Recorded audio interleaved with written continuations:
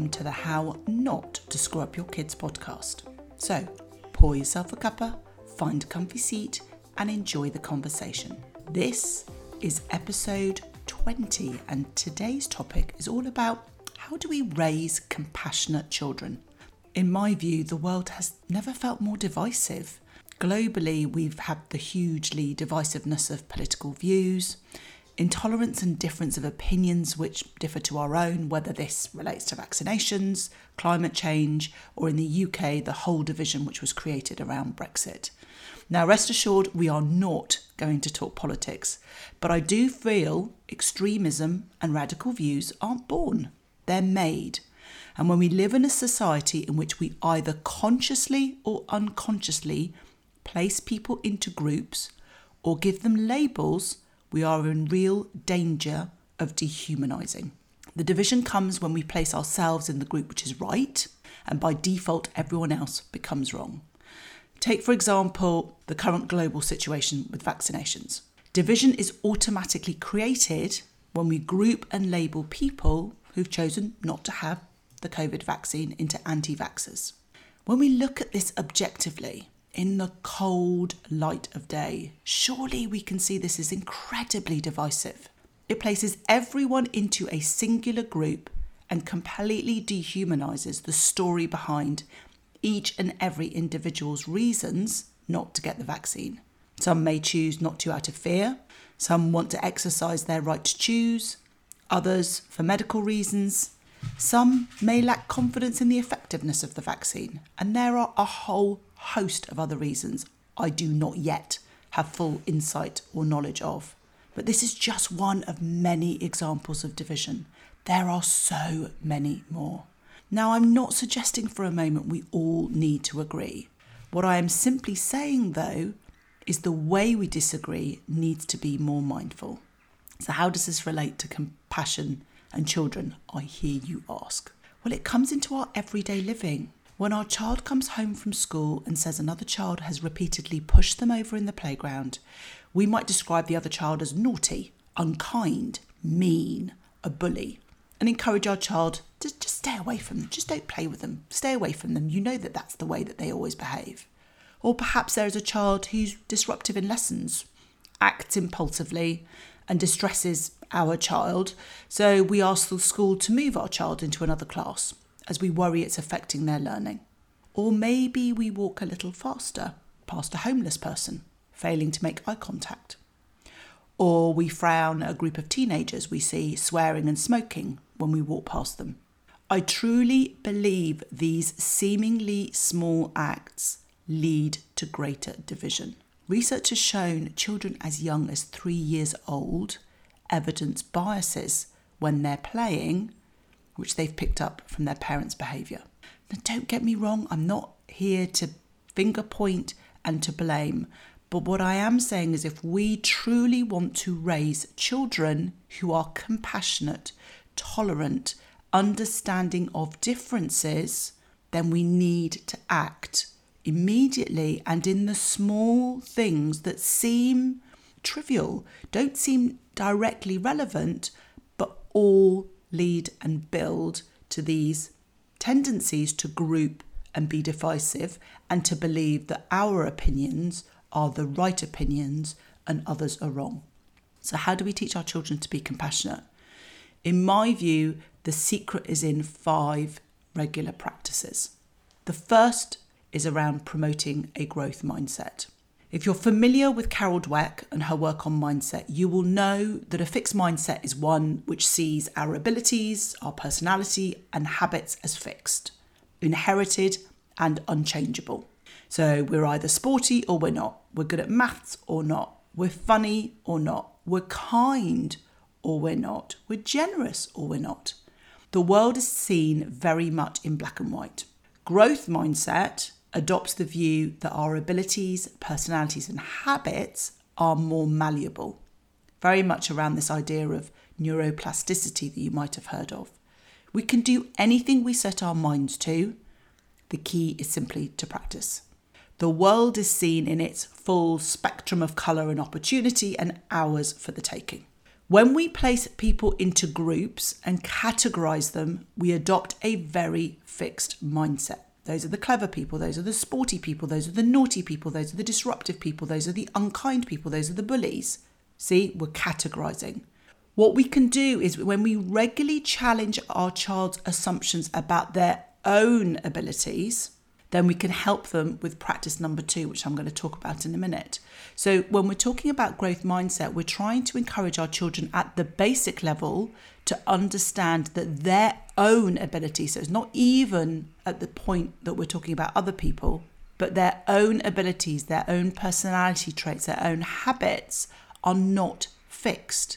So language such as, oh, you're an early riser, or you're always take ages to fall asleep, or you sleep a lot longer, or you're a fidget. Those sorts of things that we say categorize our children and create this notion of a fixed mindset. What we want to do is be mindful of the language that we use around our children. And some of us are naturally those that would choose to wake up early, but it doesn't mean that we couldn't choose to wake up later. Or a child that sleeps in couldn't necessarily wake up earlier. It's helping our children understand that if they choose to make a change, they can. So when we focus specifically and initially on the differences that our child can make to their own abilities, and we're very mindful of the language that they use and the language that we use, that creates and fosters much more of an opportunity, which is the growth mindset, rather than this fixed mindset. Carol Dweck quite often uses, and in fact, if you've seen her YouTube TED Talk, she talks about this notion of the power of yet. And I found that an incredibly powerful word, which I have used very often with my children, much to their annoyance and frustration. But when we use the word yet, we take a statement which makes an absolute into one that is changeable. So I can't do maths. I can't do maths yet. Or I can't do algebra. I can't do algebra yet. I can't do spellings. I can't do spellings yet. I can't kick a football. I can't kick a football yet. I can't fly an aeroplane. I can't fly an aeroplane yet. So by encouraging our children to be mindful of their language and also us interjecting this idea of yet, we create and promote this idea of opportunity and growth. And we can do that. I would suggest that you start it very much in terms of your child's own abilities. But in conjunction with point 2, which we'll talk about in just a moment, I also want you to be mindful that whilst there may well be children that your child interacts with who might be quite boisterous, or who might blurt things out, or who might be more physical when they play, it's also being able to help our children understand that personality isn't fixed. That actually a child can become more compassionate, a child can be kinder, can be more generous, can be more thoughtful, can be more insightful if they choose to act on it. So that also promotes this idea about growth mindset. But at the very early stages, if you're very early to trying these practices, really focus on the abilities of your own child and the beliefs that they have about themselves before moving on to using the growth mindset to encourage them to consider characteristics and personality traits of other people, and that the fact that those are also malleable and that those can change. So the first practice is about a growth mindset. The second practice is encouraging our children to consider things from the other's perspective, so the other person's perspective. Our behaviour speaks volumes about what's going on in our own lives. So it's no different for the child in the example I gave earlier on who might be pushing your child in the playground. It's encouraging our children to think, okay, that choice that child made in that moment was not the best choice. But what might be going on in their life? Why do we think they might have done that? And really, because that's where compassion comes from. It's that understanding and that empathy for the other person's point of view. And it's this fundamental belief that all people are kind, thoughtful, and generous. Just in those moments, there may be aspects of what's going on in their lives, how they're feeling, and other things that mean that they, in those moments, don't always make those the best choices. And it's the same for our children. So it's really encouraging our children to, okay, yeah, I can see how that made you feel really sad. You don't like to be pushed over and then you fell over and grazed your knee or whatever it was that happened for your particular child.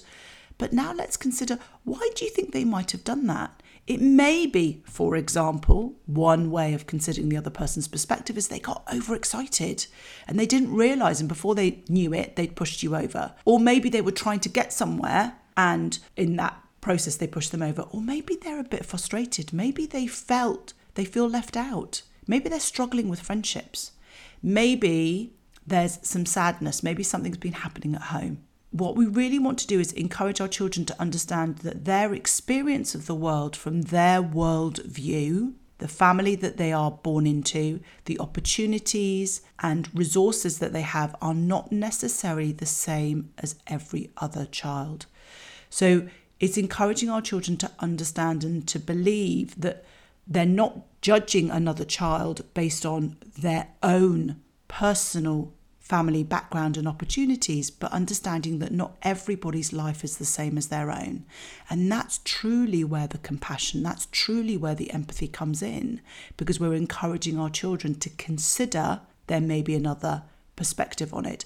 And one of the things that I will often do, certainly with older children, but you can do this with younger children too, you just have to find an analogy that works particularly well for them, is asking a child to consider maybe if they're watching a school play, or if they've been fortunate enough and old enough to have been to the theatre, or maybe that might be a pantomime that they've seen, or at a musical concert, or maybe a football game, or anything that they've experienced where there is a large audience.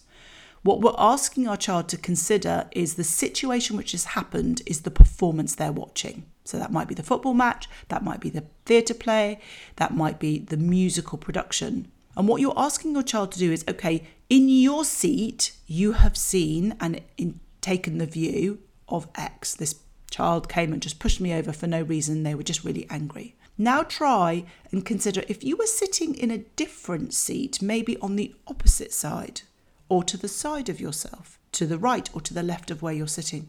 What might your view of exactly the same situation be? So it's encouraging children to try and consider a different perspective. And the reality is we don't know for sure, but by encouraging our children to consider things from another person's perspective, we're taking that absolute divisive view of this is what happened to me and this was what happened, what the child did, and these are the absolutes, but considering these full spectrum of colours as to why you might be getting that particular behaviour, why that situation happened, rather than it being this absolute black and white. So the first practice is about promoting a growth mindset, which is very much around this idea of starting from the basics of encouraging our children to see that their abilities, personality and habits are not fixed. They're malleable, they can adapt, they can change, they can mould, and really using that power of the word yet. The second practice is about encouraging our children to consider things from the other's perspective, and that promotes empathy, compassion and understanding that our worldview is our worldview. It's the lens that we see things through, but everyone else has their own lens. The third practice is about modelling compassion. How quick are we to get frustrated with the driver in front of us?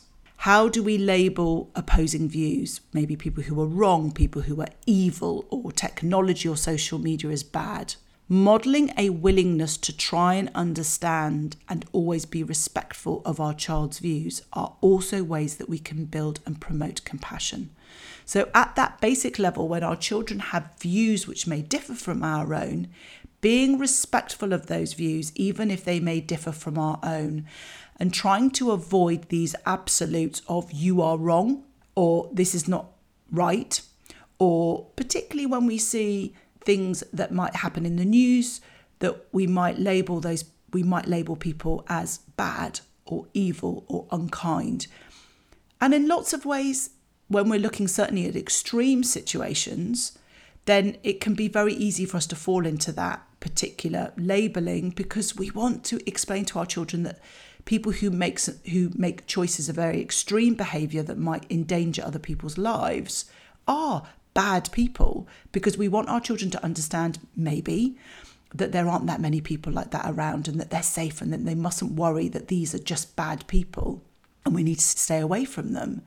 But it's also being able to help our children understand that that person made that choice as a result of a whole host of other things that came into their lives and things that happened. So if we're trying to build compassion with our children, then it's about being compassionate for those that have made choices that we abhor, that we cannot fathom or even begin to comprehend why, but we are exercising the notion that all humans by their very nature are kind, and that circumstances create situations where people make some really bad decisions in those moments that creates these scenarios where truly devastating, unkind, unthinkable things happen. So it's really trying to model that compassion at those large scale levels when we see things in the news, but also at the minutiae small, each and everyday levels of being respectful of our children's views and how those might differ from our own, even at the basic levels of our children who might differ in their views, just about basic things like vegetables. So I can see that you don't like the broccoli. You're not a big fan of the broccoli, and that might be your view. I really love broccoli.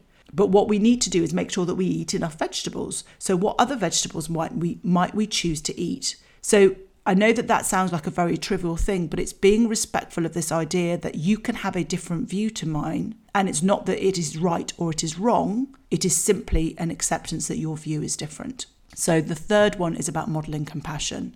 The fourth is around education, and this is really key. If you've listened to my previous podcast with Rania Robinson about how we can start conversations about race and discrimination with our children, education is absolutely key. So when we have prejudice and discrimination, whether this is based on colour, gender or disabilities, they come from a lack of understanding.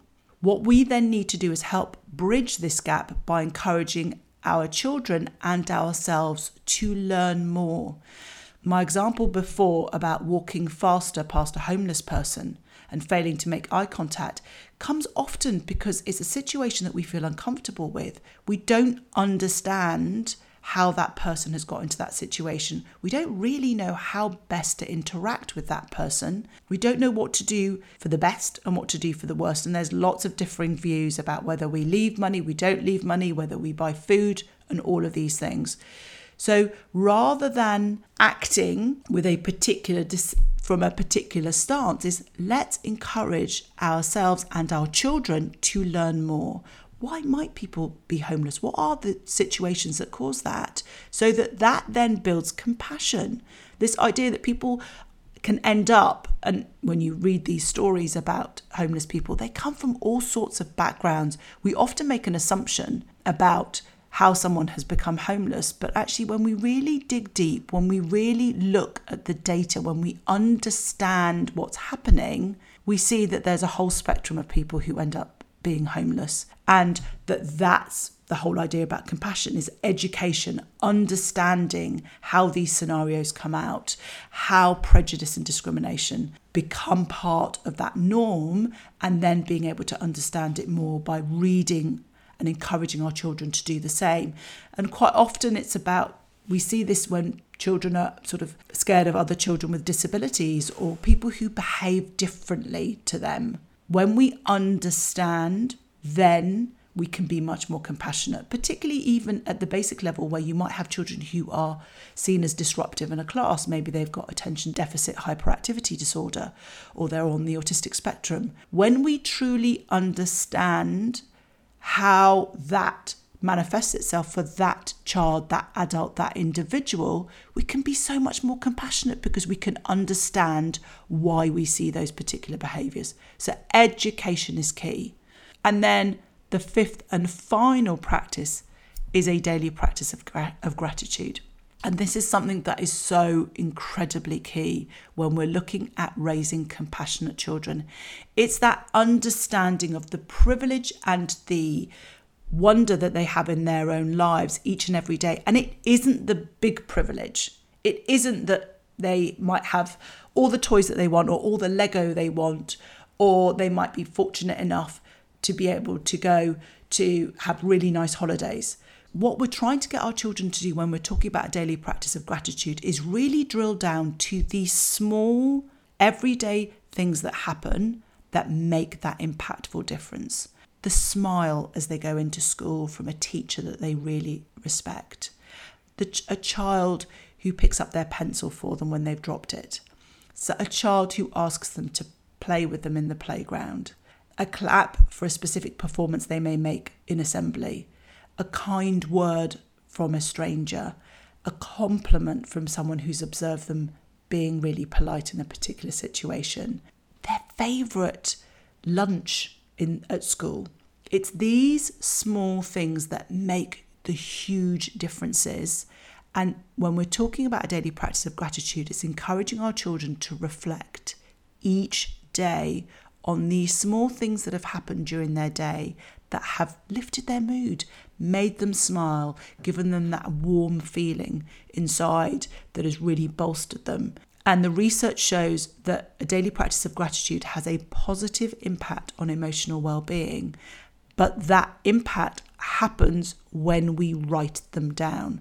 So having a practice, maybe even at the dinner table, of encouraging your children to say the 3 things that they're grateful for is good, and it will have some impact, but the impact is only statistically significant, so actually impactful, when they write it down. Now, if you've got young children, this doesn't mean that they can't do it. Of course they can do it, but instead they can verbalize their gratitude, but maybe draw something instead. It's the taking the thought and actually transferring it through your hands onto a piece of paper that makes the difference. So it's encouraging our children to do that daily in a notebook, and I usually recommend that you do it at the end of the day, because what that does is it gets them to reflect on the day and consider those small things. It may well be that they've made some progress with the child that's pushed them over. Maybe that child has asked them to play and they've had a really lovely game. That's part of this idea of the daily practice of gratitude. They write those 3 down, then they've got a permanent record. And when your child is having a bit of a challenging or a difficult day, they can reflect back. They can go back through their notebook or their sketches that they've drawn and remind themselves of those small yet hugely significant things that have happened during the day. So our 5 regular practices are promoting a growth mindset. Start with the very basic levels of your child's own abilities, personality and habits aren't fixed. They're malleable and changeable before you then adopt the same approach in terms of other people, how they might see others' abilities and personalities and habits that can equally be changed too. The second is about encouraging our children to consider things from the other person's perspective. What might have motivated that particular behaviour? And that helps create empathy and compassion for another person's perspective. The third is modelling compassion, being really honest with yourself about how do you model compassion and tolerance and differences. Do you emphasise them? Do you place people in groups? Do you find yourself modelling compassion, or do you model sometimes this divisiveness? The fourth is all about education. What we don't understand, we need to find out more information about. And education is key when it comes to reducing prejudice and discrimination and increasing compassion and empathy. And then the final one is a daily practice of gratitude, a habit of reflecting back on the day and writing 3 things down from the day that they are grateful for. And these can be big things, but they are so often the small things: the sunshine at break time, the shortbread biscuit that came out in break, those sorts of things. So I hope you found that useful. And my give this week is a Raising Compassionate Children checklist, a prompt to remind you. So head over to my free resource library, drmaryhan.com/library, where you'll find the link to download the sheet. All you need to do is pop your email address in and you'll get instant access to this week's resource and also all the other resources across all of my podcast episodes. As ever, if you have enjoyed this episode, I would love it if you could follow and review this podcast so that others can find us and we can spread the love. So until next time.